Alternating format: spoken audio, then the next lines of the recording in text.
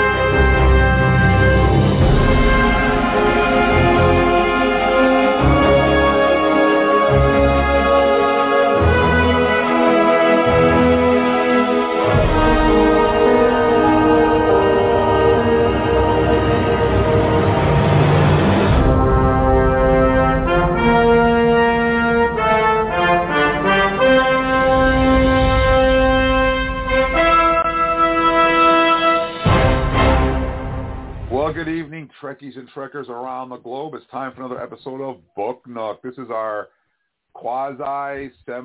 sort of monthly show that we like to do on Star Trek books. I know we haven't done one in a while, but here we are.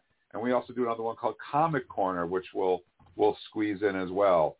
So right now we're doing Book Nook, and I'm your most excellent host, Uncle Jim. And let me tell you, it's cold and snowy up here in Vermont, so that's something to think about. But also, I have with me my Trek experts. We'll start off with Charles. Charles is out in Las Vegas. How much snow you got there, Charles?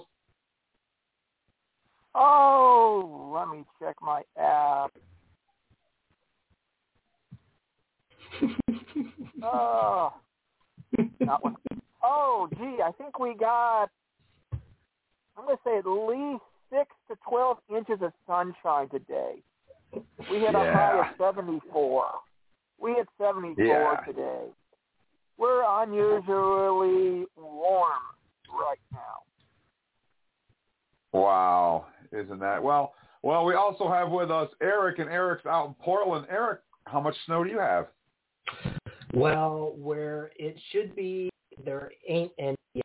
There should be snow on the mountain, but unfortunately, still in the 40s up on Mount Hood. That's summer, and of course, down here in the valley, we're enjoying a nice, balmy 55 degrees with a little bit of light rain, as always this time of year. Wow. Well, when you live up here in in New England, snow just comes with the territory. So listen, guys, as I said, this is Book Nook. We have a great one planned for you guys. I have been waiting patiently to talk about this book. We're going to be talking about Die Standing by John Jackson Miller. Now, unfortunately, the last novel that we reviewed by John Jackson Miller was, let's just say, not one of my favorites. So I wonder how this one's going to pan out. You'll just have to hang out with us and find out. But this is an interesting one because this is a mirror. Well, this is sort of a mirror universe book, but kind of not really. So anyways. It's both. It's both. Thanks for being clear. It's both. Yeah, so let me read the description to you guys. No one in the history of histories has lost more than Philippa Georgiou, ruler of the Terran Empire, forced to take refuge in the Federation's universe. She bides her time until Section 31, a rogue spy force within Starfleet, offers her a chance to work at their agent. She has no intention of serving under anyone else, of course. Her only interest is escape. Dun, dun, dun, dun. I wonder if she escapes. And if she escapes, where is she escaping to? That's a good question. But before we go any further, I have to do this.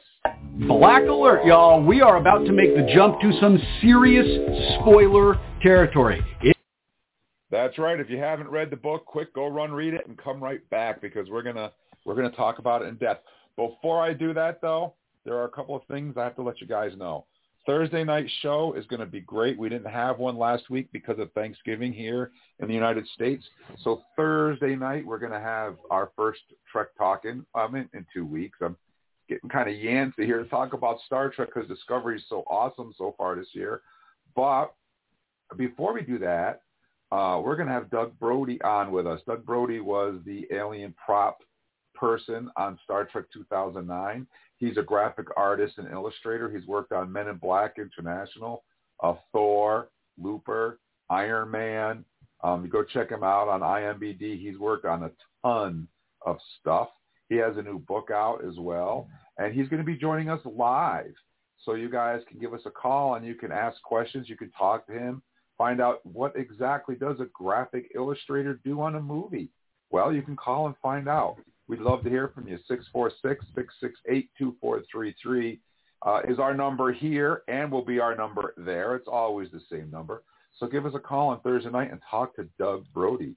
Also, just to sweeten the pot for you guys a little bit, it's Sarah Mitch's birthday, who played Lieutenant Arium, the original Lieutenant Arium on Star Trek Discovery. And in honor of her birthday, I have a nice autographed picture of her, and I'd love to send it to you. And all you have to do to win it is give us a call on Thursday night, 646-668-2433, just like Jared Brown did on our special Halloween show that Charles and I did, and he was lucky enough to win a copy of Star Trek Discovery 3 on Season 3 on DVD. So you can call Thursday night, 646-668-2433, and you can win an autographed Lieutenant Arium picture from Star Trek Discovery Season 1. So, you can call and talk to Doug Brody, and you can win an autographed photo. It's a win-win situation. So put us in speed dial, mark on your calendar, Thursday night, 7:30 p.m. Eastern Standard Time, Trek Talking. We're also going to be talking about Star Trek Discovery. What's the name of the episode? Anomaly. That's it, Anomaly. Episode 2, which aired on Thanksgiving night. Okay? So mark your calendar. We expect to hear from you. 646-668-2433 is the number. It's also the number right now. We are currently live. We'll be live with you guys for the next hour. If you'd like to call and talk about Star Trek Discovery, Die Standing, or share your opinions on the novel, give us a call, and we would love to hear from you. So without any further ado, what do you say we dive right in and start talking? We do have a caller on the line, though. So let's see if I can get this thing to work. Hey, good evening. Thank you for calling. Book Nook, what's your name and where you're calling us from tonight? My name is John. Can you hear me? Hey, John, what's going on? What's up? It's going on pretty good tonight. I got something Star Trek related. I know it's Star Trek related. It's part of my business, part of Black Cat's collectibles, the Star Trek Captain's Log. I thought you guys would be interested. Yeah. So what? Tell us a little bit about it. Well, I decided to start a business and selling diaries a long time ago, and what about a captain's log? I'm sure there's Star Trek fans out there. So this captain's log, it's 400 hardcover. It sells on Amazon for $30, and basically it's that's pretty much it. That's pretty much it. Well, that's enough, right? True. That's enough. So how long have you been in business? Oh, for about several months. The pandemic really hit hard. My family had to find a way to make money. So I'm like, well, why not an online job? Work from home. True. Are you a Star Trek fan? Oh, huge Star Trek fan. I grew up with. I remember me and my dad watching Star Trek: The Next Generation, and I watched from start to finish, and it's always been a fan. Wow, that's awesome. That's pretty cool. And people can get Captain's Log right on Amazon. It's available now. Yep, they can. And anything else that might be of interest to our listeners? Well, honestly, that's about it for right now. That's about it. That's all right. That's cool. That's cool. So, do you read Discovery novels by chance, John? Oh no, I mostly watched the television show. I missed the last one, Thanksgiving. So. Well, that's all right. That's cool. Well, so where are you calling us from tonight? Scottsville, Kentucky. Kentucky. Kentucky. That's where Shannon's at. Oh, cool. Our good friend Shannon's down in Kentucky. Maybe she's listening. Maybe she knows you. Who knows? That's pretty cool, Kentucky. And how much snow do you have down in Kentucky right now? Oh, right now, 0. 0. Man, I'm striking out everywhere. Yeah, this weather's just been really weird. Very, very weird. Well, Jonathan, thank you for giving us a call. I really appreciate it. You're welcome. And I wish you best of luck with your Captain's Logs. Oh, thank you, sir. And you have a good night. Try to stay warm down there in Kentucky. Oh, sure will. Take it easy, John. Good night. Live long and prosper. Kabla. So, we're going to be talking about Star Trek Discovery Die Standing. And I got to start out by saying that, first of all, thank you for calling, John. We always love to hear from our fans. That's pretty cool. Kentucky, that's awesome, too. So this book, I enjoyed this book. Unlike the other one that he wrote, which I just could not get into at all, surprisingly, because I love Captain Pike. I think Captain Pike's the bomb. I just couldn't get into that one. It was just too wordy and too much stuff that I just wasn't into. But this one, I love Georgiou, first of all. She's one of my favorite characters on Discovery, so that was cool. And I really, really have to say, I love the way they're doing these Discovery books right now and how they're kind of filling in gaps from other Star Trek shows that we didn't even really know were gaps to begin with until you read the book, which is really cool. And I like the way it comes into a loop and where it ends. It ends with the beginning of something else, which I also really like because it helps you fit it into the timeline and know exactly what's going on. So I really enjoyed this one. And I really, really like how they flipped back and forth from the mirror universe to the prime universe. And this particular, I don't think this is I really don't think that this is a spoiler, but anyways, just to make sure. Black alert, y'all. We are about to make the jump to some serious spoiler territory. Okay, you've been warned twice. No hate mail, please. So at the end of season 1, we see, I don't know if we actually saw this or not, but there's a scene that was floating around on the internet. Let me put it that way. Oh, that was supposed to end. No, that was an extra scene that was, I think, was on the DVD. Okay, yeah, okay. I knew I floated before the DVD release, but it wasn't in the original release. Yeah, I knew I saw it somewhere. And in this particular scene, this deleted scene, after Emperor Georgiou threatens to blow up the Klingon homeworld, and they give the bomb to L'Rell, and Michael Burnham lets her go, she's stuck on Kronos, and she opens up a bar on Kronos. And in walks Leland. And, of course, he's dressed up as a Trill. He's got the dots on his face. And he tracks her down in her bar and gives her a black badge, inviting her to join Section 31. And I guess, yeah, you're right. That scene wasn't actually shown on the show, but it was all over the internet. It's on the DVD. So it's quasi-canon, I guess. But this particular book picks up right, that event is very pivotal, and it starts right at that point, which is really cool. So I enjoyed it, and I like the way they flipped back and forth from Mirror Georgiou to Prime Georgiou. And we get to learn a lot about her background and about Michael Burnham's well, not as much as about Michael Burnham, but the influence that Michael Burnham has on Georgiou, on Mirror Georgiou, which comes into play really big time in Discovery, particularly last season. So, and I've had a soft spot for Georgiou. I really like the redemption story that she went on. But you know what? I don't want to. Let me see. There's a little bit of no. You know what? I'm going to leave it for my co-host. There's some other stuff.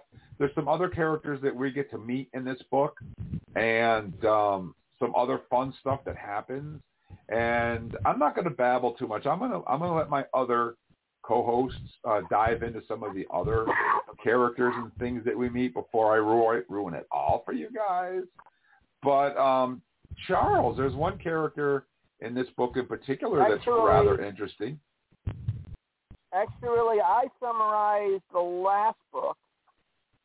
I think it's Eric's turn to do a little summarization about what happens in this book.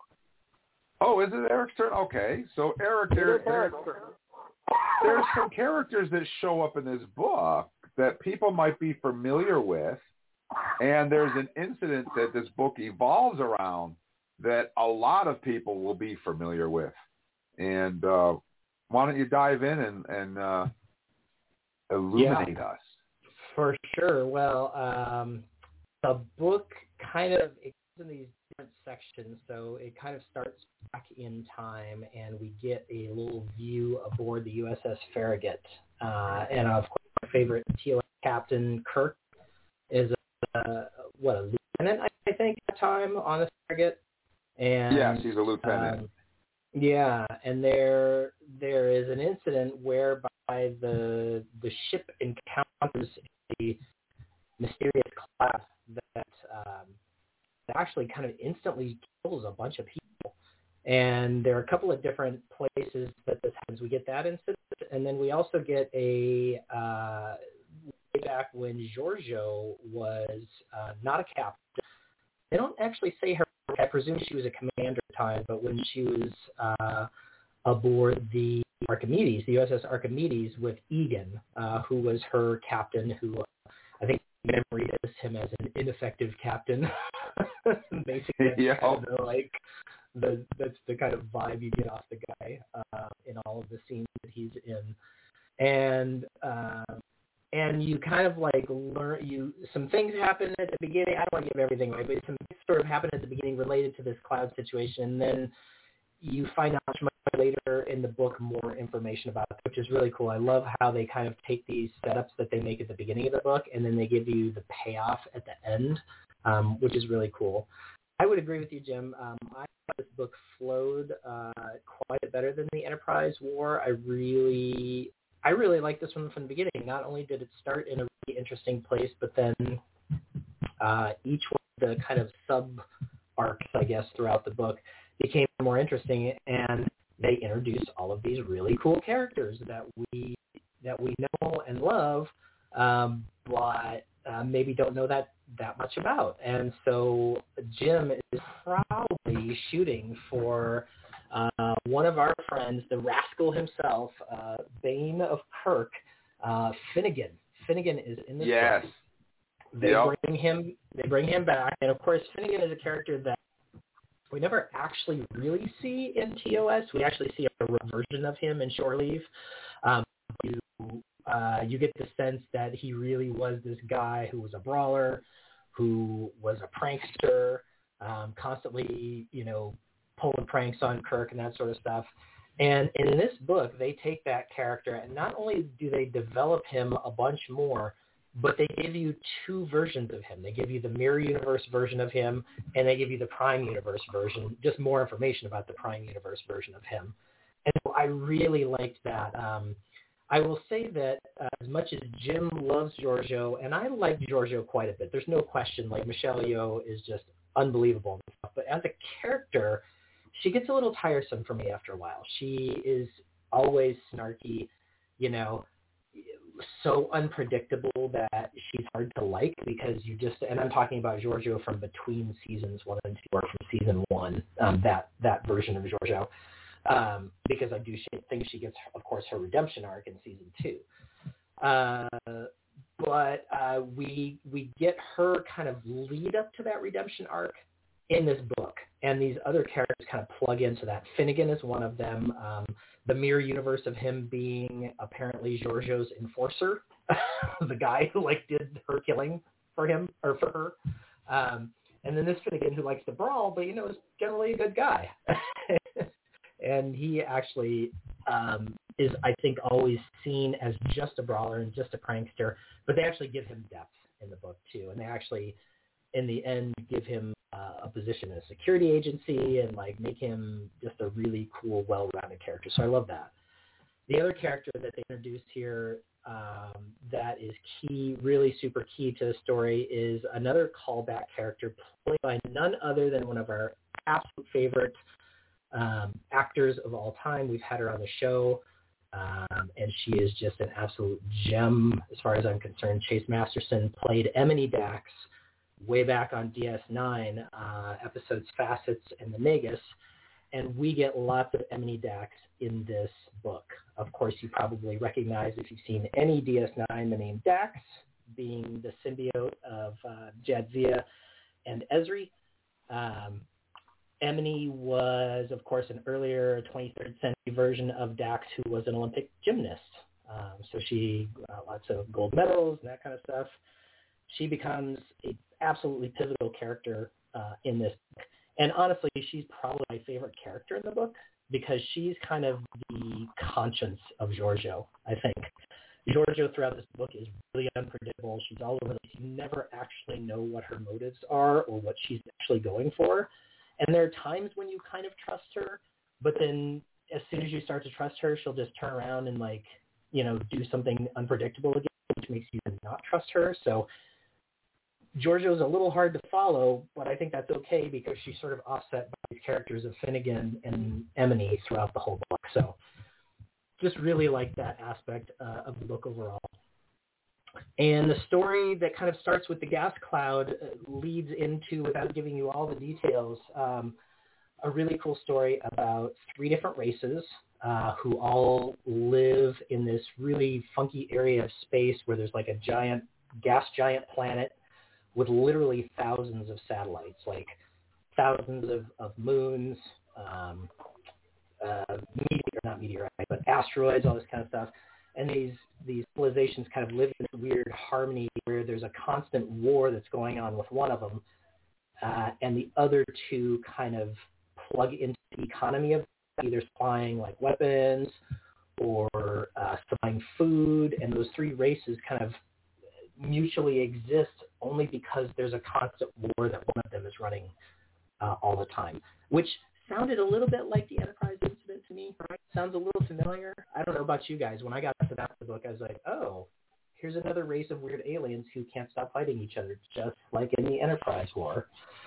And I want to jump in right here for a second. First of all, Emily, if I remember correctly, and my memory, I'm getting long in the tooth, so I might be mistaken, but I think that in Trials and Tribulations, didn't Dax say that Emily was the one that had the affair with Bones and said that he had the hands of a surgeon? Wasn't that Emily that she was referring to in that episode? That is Emily. Yep, she said exactly that in Trials and Tribulations. Yep. Yeah, so Emily has a connection to TOS as well. And I also think it's great. It was really great that Dax is the one that's, like you already touched on, is the one that starts to turn Georgiou's the worm in her apple, I guess I want to say. Yeah. And because you're absolutely right. This Georgiou that we meet in this book is the evil, twisted, demented Georgiou. This is not the Georgiou that we see at the end of season 3. This is a completely different Georgiou. And she's just starting the arc of her redemption. She's not there yet. So she's very flighty and unpredictable and doesn't know what to do or who to screw or who not to. So this is the beginning of what we're going to see on the TV show, which, again, fills in the gaps. And the episode that we're talking about is a TOS episode called Obsession. And that's the one where the cloud attacks the Enterprise. Right. And Kirk feels guilty about it because when he was on the Farragut, he didn't fire the phasers quick enough. So right. A little backstory on that. It's kind of like the Conscience of the King episode from the, what was the name of the book, the correct title of the book? That was Desperate Measures.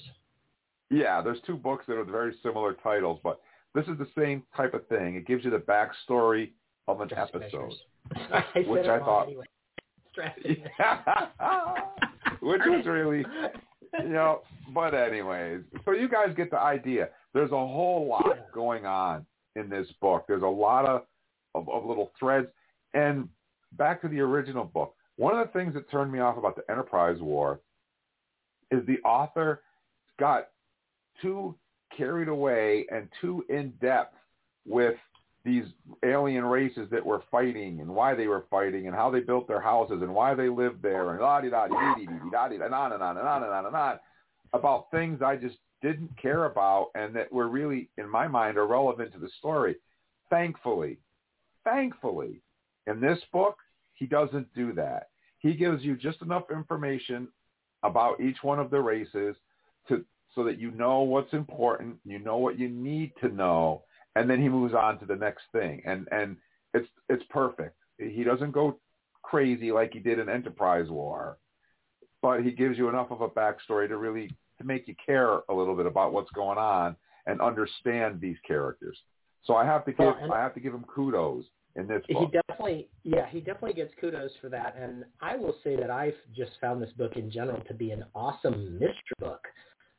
There are a lot of things that are kind of set up throughout the book that you really just don't know how they're going to come out until they're revealed. And then when they're revealed, you're pretty surprised. I mean, I don't know how you guys felt, but there were definitely a few surprises along the way that I was like, wow, that's really cool. Or, wow, I didn't expect that. Or, the whole idea that these races are fighting over a place on a particular planet that is exactly the same place that Georgiou needs to go to complete her mission, supposedly, whatever that mission may be, whether it's for Starfleet Section 31 or herself.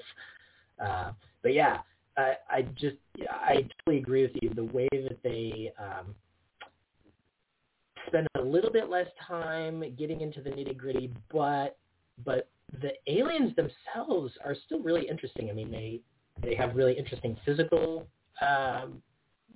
aspects, like one has, I don't remember what he said, but it's like so many tiers of arms and things sticking out, and one doesn't have a head that sort of has this glowing stuff going on inside, and even the ways in which those weird alien forms kind of change and become an important part of the story later on too. That's really interesting. It kind of takes you outside of the Star Trek as aliens with just, a little bit of makeup on their forehead, and gives you aliens that are really culturally different, really physically different, that would be harder to display. I mean, becoming easier these days now with computer animation, but traditionally would be fairly hard to actually represent on the screen. I think in the book they were described as rolling starfish. Rolling, I think there was the rolling starfish ones, and then there's the ones who are built like tanks that have like a single, like have tank treads for feet or something instead of. It was interesting. I kind of got the idea it was like a giant slug with one big foot or a snail, that kind of had this big foot.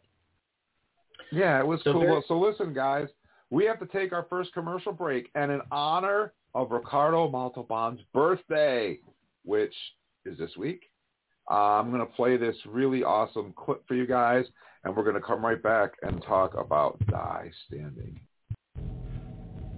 I shall leave you as you left me, as you left her, marooned for all eternity in the center of a dead planet.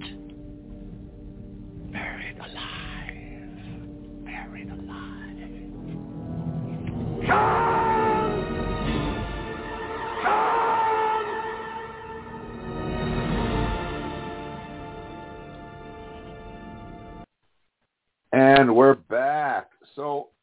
have to say that I agree. I agree completely, Eric. I really think that he did an excellent job on this book all the way around. And in fact, I got to tell you guys, I only read 44% of the book. And I was on vacation for Thanksgiving, and I'm like, okay, I'll finish it up on Thanksgiving. We ended up having to go down to my brother's in Boston. We had a snowstorm, da-da-da. So on, believe it or not, I come back home on Black Friday, and I said, I got to finish up this book. The show is on Monday. Well, I had to shovel snow, and I didn't feel like reading it. So I said, okay, I'll do it Saturday. So Saturday comes along, and I sit down, and I get through a chapter or two, and then something happened. And then Sunday comes along, and I'm like, oh, my God, I got to finish 60% of this book. Well, I sat down and started reading the book on Sunday, yesterday, and I was so enthralled. I finished the entire book, well, 60% of the book, yesterday. And it pulled me right in, and I didn't want to stop reading. It was that good. Like you said, the mysteries and I did exactly the same thing. I was like, wow. And I finished it yesterday. Yeah, it was it was that, because usually I read the books at camp. That's usually what I do. I sit out there with the dog on my deck by the campfire with my Kindle, and I read a book. But we're not at camp anymore. And weekends, I got all kinds of stuff going on. And then we had the holidays, and I knew I had to finish it, but I kept saying, and then I just finished it all yesterday. Boy, it was worth the read. Well worth the read. Charles, before we steal all of your thunder, I don't know, did we leave anything out? No. You still left me with a lot to deal with. Good, because I didn't want to cut you out completely. By the way, I was trying to find character names and saw something interesting. That Guy Fanning received the 2021 Scribe Award for Best Original Novel. Mm-hmm. I believe it. So this is an award-winning book. It's just well written. When you read this book, the quality of the writing is really good. I find it hard to believe that the same writer that wrote this book wrote the Enterprise War, which in my opinion is the worst Discovery novel we've read so far. This book is so removed from that one, where the Enterprise War actually was a chore for me to finish. I didn't really want to finish it, and I had to for the podcast. But this one, like I said, I read the whole book in one day. It was that engaging. So I believe that it was an award winner because it pulls you right into the story. Well, I love in the story. One of the things is a little bit of a spoiler in the story. Is the first chapter, you get to see story by the point of view of Georgiou, back when I think she was about lieutenant. But you get to see her point of view of one incident. And in the next chapter, you see the exact same incident, but in perspective of Emperor Georgiou. And there are two different ways that you've got the Starfleet way, and you got the Terran way. And it's interesting to see the perspective on the same incident on both sides. But in the Terran side, we get to meet a captain. I can't remember his name. Yeah, we talked about Egan. Egan. Yeah. Okay, we got to deal with Egan and what happened to him on the Terran side. Well, it's a big difference what happened to him on the Prime Universe side. And we get to meet Egan. Egan is an interesting trader, as in trading stuff between the three colonies. And it's interesting to see his lifestyle and how he, what kind of person he is, including how he changes. He changes in the book. We also get to meet briefly in the Mirror Universe, but more in depth in the Prime Universe, a couple of Caitians. One of them's named Parao, and the other one is named Ziseth, S''S''Sth, Siseth.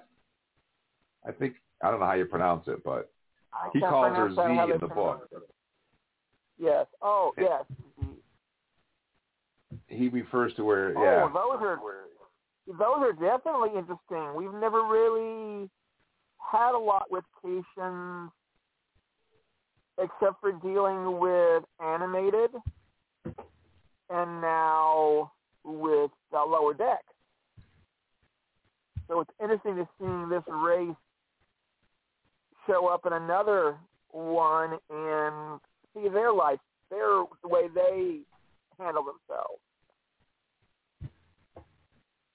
But this book is basically, the idea of this book ends with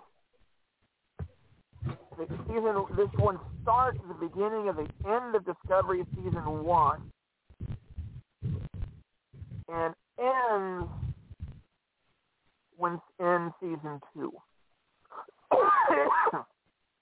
So what happened to Georgiou between being left on Kronos and back on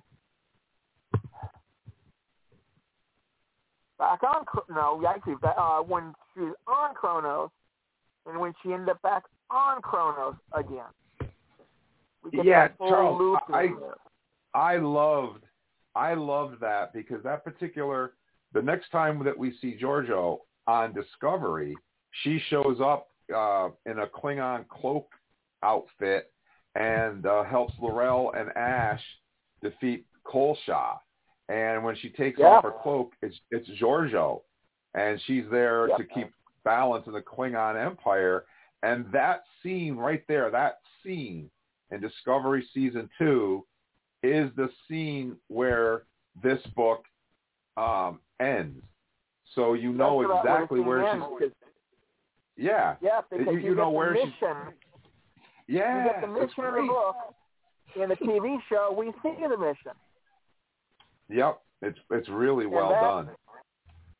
And that's something I really love about the novels, because the novels do so well in tying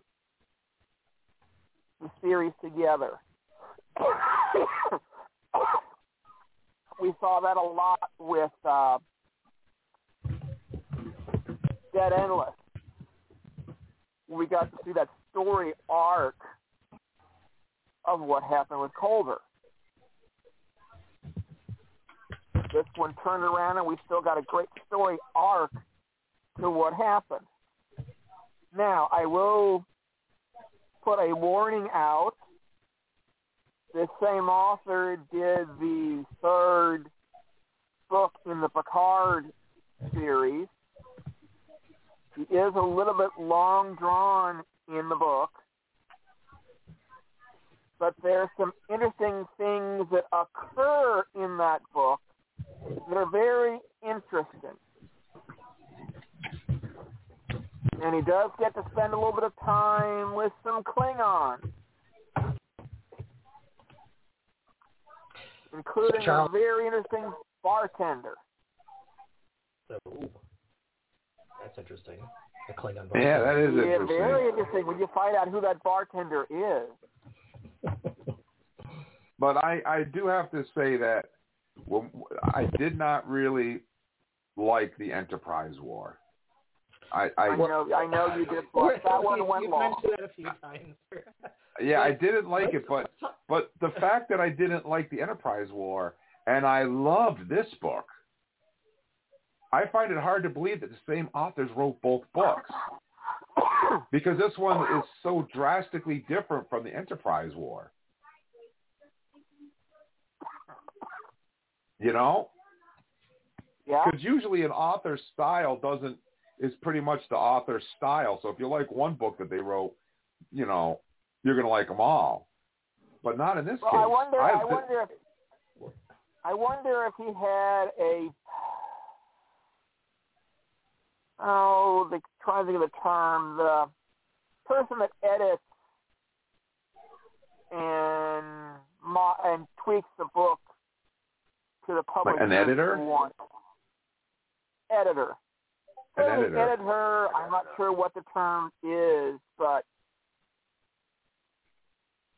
definitely I think there is a difference. I think the editor may have been a little different in the book, and I think the style may have been just a little different. Yeah, it could be. It's possible. Book, though, was just really good. I can't say enough good about this particular book.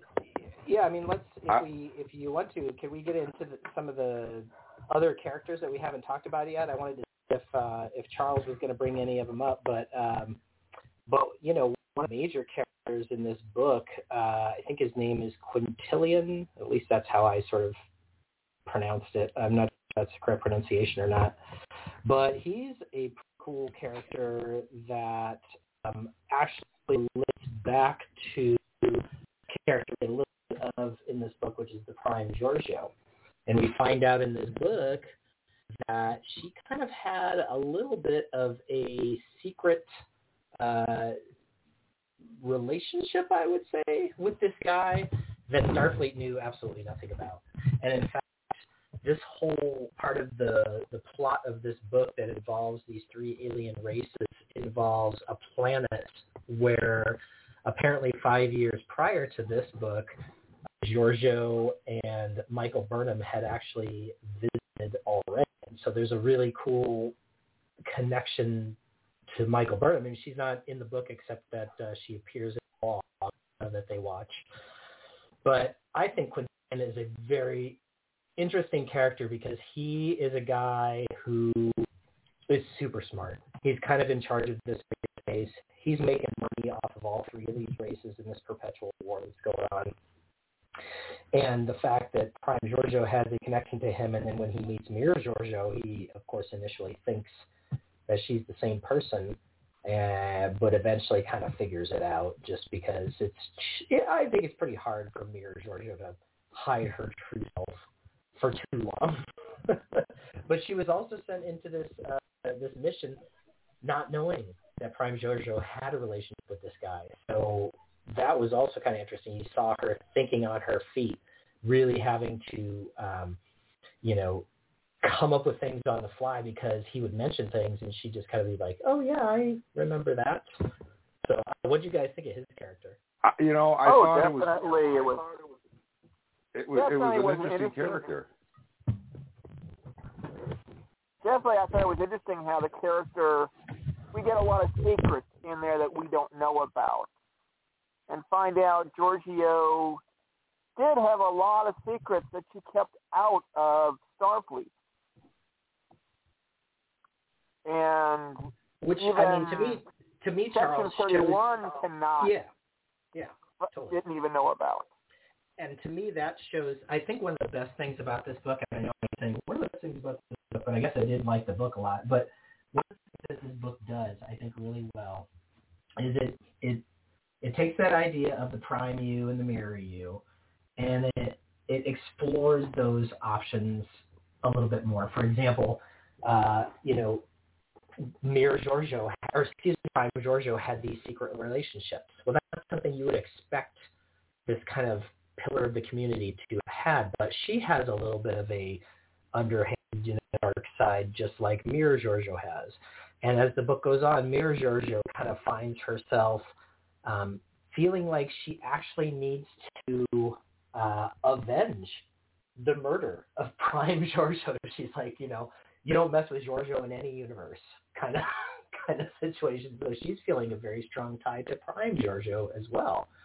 So I think that's really cool, the way they just kind of take these characters, Finnegan, his mirror self, his Prime self. We don't get a mirror Emily Dax, but we get mirror versions of a couple of these other characters that we've talked about. And I don't know, it's just very interesting how they just kind of show you, the mirror version is not necessarily the evil version. It's the version that you already have inside of you that you're afraid to show the world. And I don't think any of them had goatees either. It was not described, nope. But it did sound like Mira Finnegan was may have had like some, I don't know, like a suit of some kind. I don't know. He sounded like a superhero. He almost sounded like a what's the guy? There's another. Is it Dead? I don't know. No, I can't. Deathstroke. He sounded like Deathstroke to me. That superhero, if you know who that guy is. Well, here's something also interesting the book touched on, is we get a little backstory on what happened with the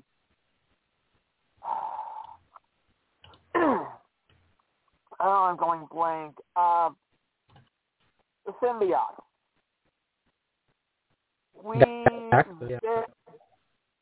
learn the fact that when they early joined Federation, that they kept secrets about the symbiotes. Mm-hmm. And rather interesting the fact that they don't want to tell Starfleet at that time about the symbiotes and the fact that they have multiple lives that they're living. That's right. And that's touched on a little bit, I think, in Discovery as well. That it's kind of secretive. You know, Trill don't use transporters because they don't want that's picked up on. They don't like using the transporters because they'll be found out.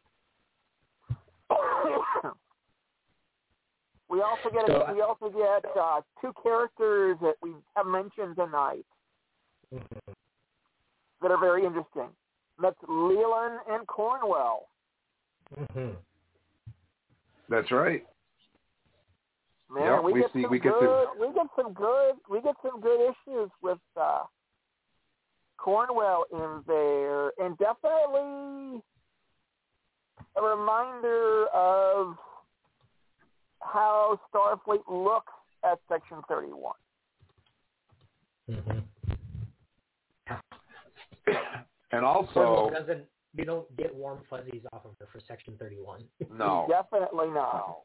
No way. But she also, Georgiou mentions to Leland, mentions control and how dangerous it is to allow a computer to make your decisions for you. And, of course, that becomes very relevant in Discovery later on. So they kind of touched on that a little bit, too. Yeah, that was a bit of. I think that was maybe a little bit of a leak in the future of Discovery. I think if anybody who had read this novel might have got an idea. It's like, oh, what happens if that control kind of gets loose? It's like, oh, didn't think about that. Oh, well, that is a problem. Well, I think this book came out last year, so that would have been after season 2, right? That would have been after season 2? I think it came out before that. I think it came in before season 2. Might have come out after season 2 ended. Okay. Well, at any rate, she mentions control and the dangers of it. So there's whether you're familiar with that or not, it's another thread that weaves the story together. And even if you don't know what control is and you have no idea, it doesn't matter. But if you do, it just pulls the thread, which I thought was awesome. It is totally awesome. And regarding the kind of incident that happens at the beginning that you were talking about, Jim, Farragut at the beginning, the natural propensity for our Philippa Georgiou in this book to take this to find it. And I think that her initial thoughts, it kind of becomes clear throughout the book, are that she really hates being in the universe. She's kind of upset that Michael brought her here and dumped her here. And she's thinking about maybe rebuilding her empire. She's thinking about ways that she can do it. And she sees all of the people around her as tools to that end, which is why she is so unpredictable, and you just can't trust her throughout the book. But they even give you red herrings throughout the book relative to that, like the the design of the ship that they're for as these. They assume that they were used for one reason. Come to find out later in the book, they're used for an entirely different reason. So there's a lot of kind of setups and twists and stuff that feel very natural to me and don't feel like he's forcing anything for drama. You know, everything feels very logically laid out. And even if I were to read it a second time, even though I wouldn't be surprised, I think I would still love them because earlier on the book, I would look for the setup. That's one of the things that makes Star Trek so fun to watch over and over again, right? You start to kind of learn what happens in episodes and how it affects what happens in later episodes, and you go back and you watch previous episodes again after you've seen later episodes because you're like, oh yeah, that's how that got set up, or sort of thing. This book does that for me too. And I think the episode Obsession with the cloud that sucks the white blood cells out of your body. Yeah. Does it affect Vulcans because they have green blood, so it doesn't affect Spock. But we get to find out where the cloud came from. Mm-hmm. We find out where it came from, who made it, and what the purpose of it was. We get to find all of that out in the book, which are things you didn't even know you wanted to know, but you're going to learn them. You know? Yeah, that's right, Jim. There's a mystery setup that you want to know, and then there's mystery setup that you don't even mystery revealed. You're like, oh wow, that's a great twist. Yeah, there's things in this book that you didn't know you wanted to know until you knew them, which makes it fun. And I don't want to tell you too much about that. You'll have to read the book to find that out for yourself. But I thought that was great because when I started reading the book, I was like, the cloud never really dawned on me, and right away I knew it was Obsession, the episode Obsession. But I didn't really, I was like, okay, the cloud is cool. But I really wasn't obsessed with the cloud. And I really didn't, in the back of my mind, didn't really care where it came from, who brought it there, why it was there. None of those things even occurred to me. And as the story unfolds, you start to find those things out. And then you're like, oh, wow, that's cool. I never thought about that. And that is what makes this book so good, in my opinion. So Jim, on a scale of 1 to 10, where do you put this book in your lexicon of discovery books that we've read so far? Wow, I would I'd probably give this one an 8.5. Mm-hmm. Solid score. It's right up there with the Tilly book. It's right. I mean, it was good. I enjoyed it immensely. I highly recommend it to anyone who's listening. If you're looking for a good read, this is the one. Yeah. How about you, Charles? What do you think? What's your score, 1 to 10, on this one? First one to put a correction on it. The book came out in July of 2020, which means it came in between season 2 and season 3. But right, that's what I thought. This book probably was written during season 2.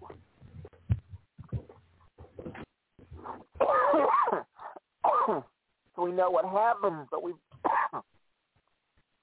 I think that little bit on control is we kind of saw it, didn't see it. They kind of saw it coming when the writer was putting the book in. I'm going to say about an 8. It's a good book. It's up there with some of the other books. Yeah, I think I'm right there with you guys. About an 8.25, 8.5 or so. I mean, it's so well written, and the story is very interesting, and it's got a good pace to it.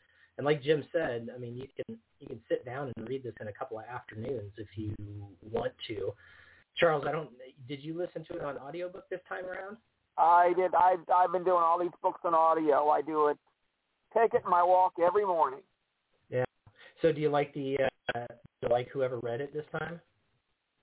Yes, was a good reader. They've got good readers in these books. I haven't seen a bad reader in these books. That's good. I mean, a good reader can make a big difference as to how much you enjoy an audiobook, for sure. Eight and a half or so for me. This was the 7th book in this kind of series of books so far, and I don't think we disagree with you, Jim. I think it was we enjoyed it more than book 5. Yeah, I was really interested in this book because I really liked Georgiou, and I liked her redemption arc on Discovery, and so I was really excited to read this book, but it wasn't what I expected it to be, which is what surprised me and made the book so good, because the book was about things that I didn't know I wanted to learn about, but did anyways, which is really good. I mean, when a writer can bring you in a direction where that you don't think you're going to go, and you keep going in that direction because you need to know what's around the next corner, that's the mark of a good book. And that's this book. Oh. By the way, I just looked at our novel series, as Eric reminded us. And I think a few people are looking forward to book number 8. And book what's number that one? 8 is Wonderland by Una McCormick. And this takes us between Season 3, Episode 1 and Season 3, Episode 2. Now, I think we already covered that book, didn't we? We sure did. I think we did. Oh, we got that one. Okay, then I think we... Are we caught up? I think. Wow. Yeah, Then we've only got one. Then we've only got one we haven't covered then. We haven't done Rogue Elements from Picard. All right. Wow. Guys, you looking at your clock? There we are. Oh, yeah. Wow. So we have to wrap up the show, guys. I want to say thank you to John for calling us from Kentucky. It's always great to hear from our fans. And I want to say thank you so much to Eric for hanging out and book nooking with us tonight. Thank you, Eric. Yeah, you bet. It was fun to talk about this one. And, of course, thank you to Charles with all of his sunshine out in Las Vegas for hanging out and book nooking with us. Thank you, Charles. Oh, thank you. I always love talking novels. I want to remind you guys one more time, tune in Thursday night, Trek Talking, 7:30 p.m. Eastern Standard Time. Doug Brody's going to be on with us talking about the first time he met J.J. Abrams, what it was like to redesign the Klingon props for the first Star Trek movie. We're going to be talking a little bit about maybe Iron Man, maybe Thor. Who knows? He's done a lot of stuff. You'll have to tune in. Have your questions ready and give us a call at 646-668-2433. And also don't forget, call in, and the first caller is going to win an autographed Arium picture by Sarah Mitch from Star Trek Discovery Season 1. So bear that all in mind. Thursday night, 7:30 p.m. Eastern Standard Time. We'd love to hear from you. Well, guys, that's it. Thank you to everybody for listening. We really appreciate it. Please be good to each other and stay safe. Hailing frequencies are closed. Good night, everybody. Now. Live long and prosper. Auto. All right, then. Everybody ready? Yes, Captain.